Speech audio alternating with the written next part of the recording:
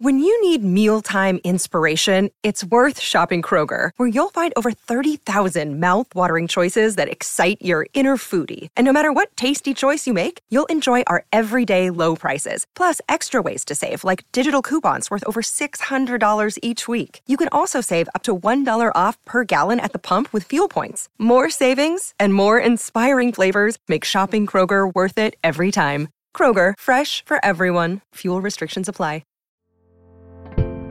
Hello and welcome back to 365 Days with mxmtoon. I'm Maya, a singer, songwriter, videomaker, Oakland native, and a personal shark lover. I'm also a huge fan of history. I love untold stories, gross facts, hidden secrets, and anything weird, dark, and funky from the past. Each day, I'm going to share one of my favorite deep cuts with you, so let's take a look at today's stories. It's 365 with mxmtoon.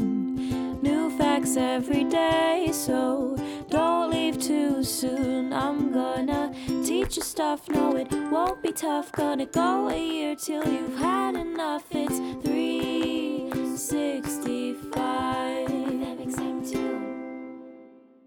We all know the song Baby Shark, but did you know that on this day in 2016, scientists announced their discovery of the grandma of all grandma sharks? This ocean queen was estimated to be between 272 to 512 years old, making her the oldest vertebrate animal in the world. To give you a little bit of perspective, that means that when Grandma Shark was born, Shakespeare might still have been alive, the Pilgrims were landing on American shores, the Taj Mahal was being built, and China's last great dynasty was just coming into power. She was a young adult during the American Revolution and survived all the environmental changes of the 1900s and early 2000s. Scientists estimate the age of sharks by examining the layers of proteins in the lens of their eyes. It's kind of like measuring a tree's age by its rings. The innermost layer is the oldest, formed when the shark wasn't even born yet, and scientists can estimate the age of the innermost layer by using carbon dating, the same process that we use to date fossils and the age of our planet. Long story short, it's not an exact method, but it does give us a pretty accurate range. Want to hear a few of the oldest living things? The Galapagos tortoise has been known to live up to 177 years.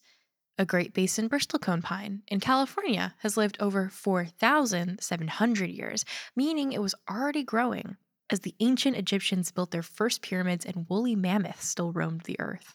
Scientists believe the oldest living thing is a type of sponge that lives in Antarctic waters and appears to have lived for 15,000 years, which is 10,000 years longer than recorded human history. But back to Grandma Shark. She was a Greenland shark living in the frigid waters around and north of Greenland. Greenland sharks are apex predators, meaning they have no natural predators and are kings and queens of the food chain. They grow up to be about 16 feet and weigh over a ton, so nobody is messing with them, but not to worry. They generally stick to the waters of the North Atlantic and the Arctic Ocean, which are way too cold for a casual swim, so no human victims have ever been verified. In fact, as we learned in our June 20th episode about the iconic film Jaws, shark attacks are actually really rare. Of the over 300 confirmed species of sharks in the world, only about a dozen have ever attacked humans. More people are killed each year by vending machines than by sharks. Despite these facts, you don't really see a lot of horror movies about killer vending machines. Sharks capture our imagination in a way that more common threats simply don't. And nowhere is that imagination more vividly on display than in pop culture. Pop culture is absolutely swimming with sharks, pun intended. We see the apex predator show up time and time again, with Jaws to Finding Nemo's friendly vegetarians to the truly distressing movie 47 Meters Down. Sharks have become viral memes time and time again. Remember Left Shark from Katy Perry's 2015 Super Bowl halftime show? Or how about Sharknadoes 1, 2, 3, 4, 5, and 6? And yeah, even Baby Shark.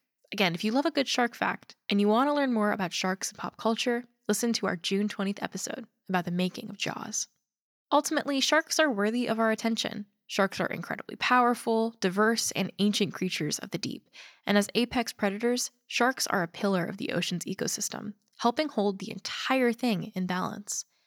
Without sharks, a chain reaction of events would alter the entire makeup of our seas. For example, sharks keep other predator populations under control, which helps smaller fish thrive. These smaller fish are critical to keeping coral reefs healthy and clean. Where shark populations decline, coral reefs tend to suffer or even disappear. These changes don't just affect the oceans, but our economy as well. One study in North Carolina found that as the shark population decreased, hungry rays and other predators ate all the bay scallops and forced fisheries to close. Sadly, shark populations are decreasing around the world. Since 1970, the global population of sharks has declined by more than 70%. Many species are facing extinction, which could devastate other ocean species' survival, and the main cause of the decline is overfishing and unregulated fishing practices that injure or kill sharks unintentionally. Climate change and pollution are also damaging the ocean homes of these majestic fish. Scientists urge immediate policy changes to help curb careless fishing practices, promote the recovery of endangered species, and slow the march of climate change. Now let's talk about music. 1984 was a spooky summer with the release of the blockbuster hit and cultural phenomenon Ghostbusters, starring Bill Murray, Dan Aykroyd, and Sigourney Weaver. But the movie wasn't the only hot ticket item. On August 11th of that year, the theme song, also called Ghostbusters by Ray Parker Jr., started a 3-week streak at number 1 on the Billboard Hot 100. It was later nominated for the Oscar for Best Original Song. Unfortunately, it also hit a few bumps along the road. Parker was sued by Huey Lewis for plagiarism. Lewis claimed that Ghostbusters copied the melody of his song, I Want a New Drug. You can look up both and come to your own conclusions. In the end, Parker gave up some royalties in a court settlement. Ultimately, the song lives on, with the immortalized phrase, who you gonna call? Ghostbusters. And now for today's final segment, I'll be going back into my own photo archive to see what I was up to on an August 11th in my life.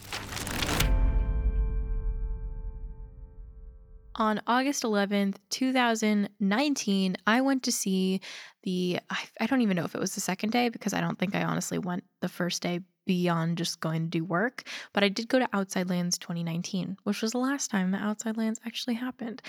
I am now performing at Outside Lands this year, 2021, or at least I hope I will be.